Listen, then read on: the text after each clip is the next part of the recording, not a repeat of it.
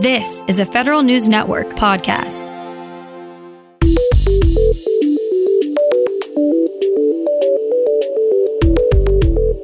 Coming up on today's Federal Newscast, when it comes to coronavirus response, agencies are having the most trouble with telework flexibility. More agencies are bringing their employees back to the office.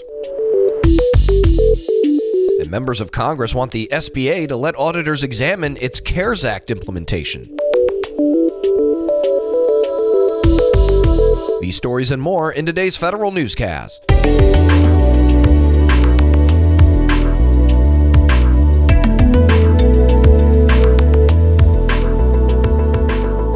Welcome to today's episode of the Federal Newscast. I'm Eric White. Telework limitations rank high up on the Pandemic Response Accountability Committee's list of federal agency challenges during the pandemic. The National Reconnaissance Office allows some employees to complete unclassified work remotely, but its Inspector General warns telework increases the risk of adversaries getting a hold of classified or sensitive information.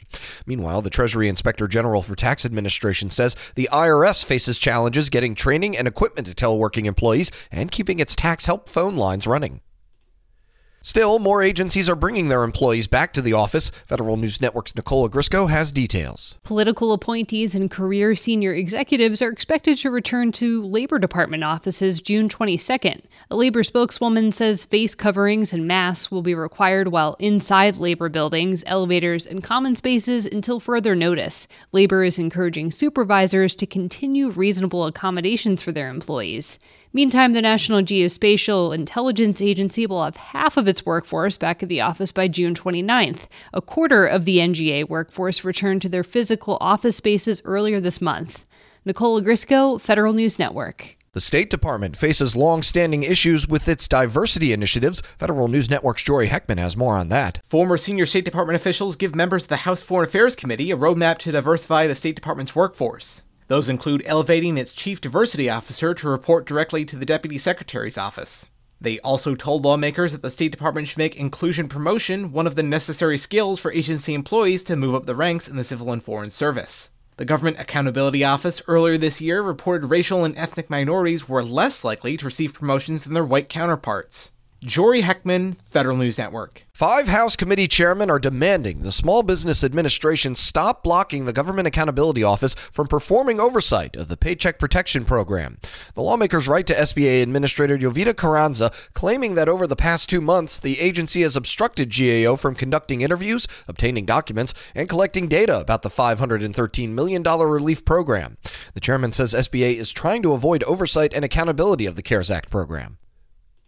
Temporary coronavirus loan options are now available from the Thrift Savings Plan. Participants can take a loan of up to $100,000, up from the typical $50,000 limit. TSP's regular loan rules still apply, and participants can only have one general purpose loan at a time. They have until September 18th to apply for a special coronavirus loan. They can also apply to suspend their usual loan payments through 2020. Only those who have been diagnosed with COVID-19 or experienced adverse financial hardships are eligible for these options. GAO has denied a second protest of the Navy's Next Generation Enterprise Network contract. Perspecta, the incumbent for NGEN, had claimed Leidos got an unfair advantage when it hired a former government official while it was bidding on the contract. GAO disagreed. The decision comes a week after GAO denied a separate protest by GDIT. The Special Operations Command is considering 2 options to fill in its data science gaps. Here's Federal News Network's Jason Miller with more. The U.S. Special Operations Command is seeking vendors to help develop and upgrade its Global Analytics Platform, or GAP. SOCOM released a request for information detailing 2 lines of effort.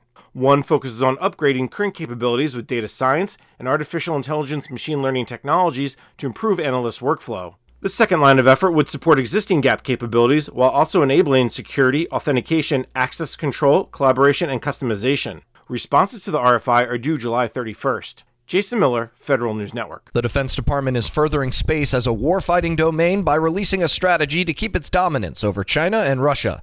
The new document establishes 4 lines of effort that include building U.S. military advantages in space, integrating space power into operations, shaping the strategic environment, and cooperating with allies. U.S. Space Command and the Space Force will play a pivotal role in the strategy. DoD says it needs to protect its interest in space as U.S. technologies and weapons continue to rely on it. The defense space industry took a hit from coronavirus, according to a survey from the Defense Department. About half of the companies in the defense space industry say cash flow was moderately affected or worse by the economic fallout of the pandemic.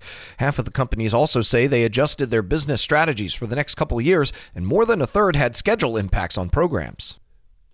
The Commerce Department's First Responder Network Authority shells out an investment for 5G capability. More from Federal News Network's Tom Temin. The FirstNet board approved an expenditure of $218 million. Some of the money will add vehicles to the fleet of trucks, planes, and balloons with cellular bandwidth. The rest will start to upgrade the existing 4G network so it will be ready for 5G, the next generation of wireless data transmission technology. The authority will spend the money as task orders under its long-term contract with AT&T. I'm Tom Temin. And the Trump administration has a new plan to address suicide among the nation's veterans. Federal News Network's Jared Serbu has details. The long-awaited 66-page plan was originally due to be released in March. Much of it would require action by Congress, but it calls for $53 million in spending over the next 2 years. The task force that developed the plan called for new initiatives involving gun safety and barriers that could help prevent suicide at railroads and bridges. In the near term, the administration also plans a public messaging campaign to raise awareness about mental health challenges that can lead to suicide, especially during a period of social distancing. Jared Serbu, Federal News Network. You can find more information about these stories at federalnewsnetwork.com. Search Federal Newscast. Subscribe to the Federal Newscast on Podcast One or Apple Podcasts, and stay up to date on your agency's response to the coronavirus with our coronavirus resource page. I'm Eric White.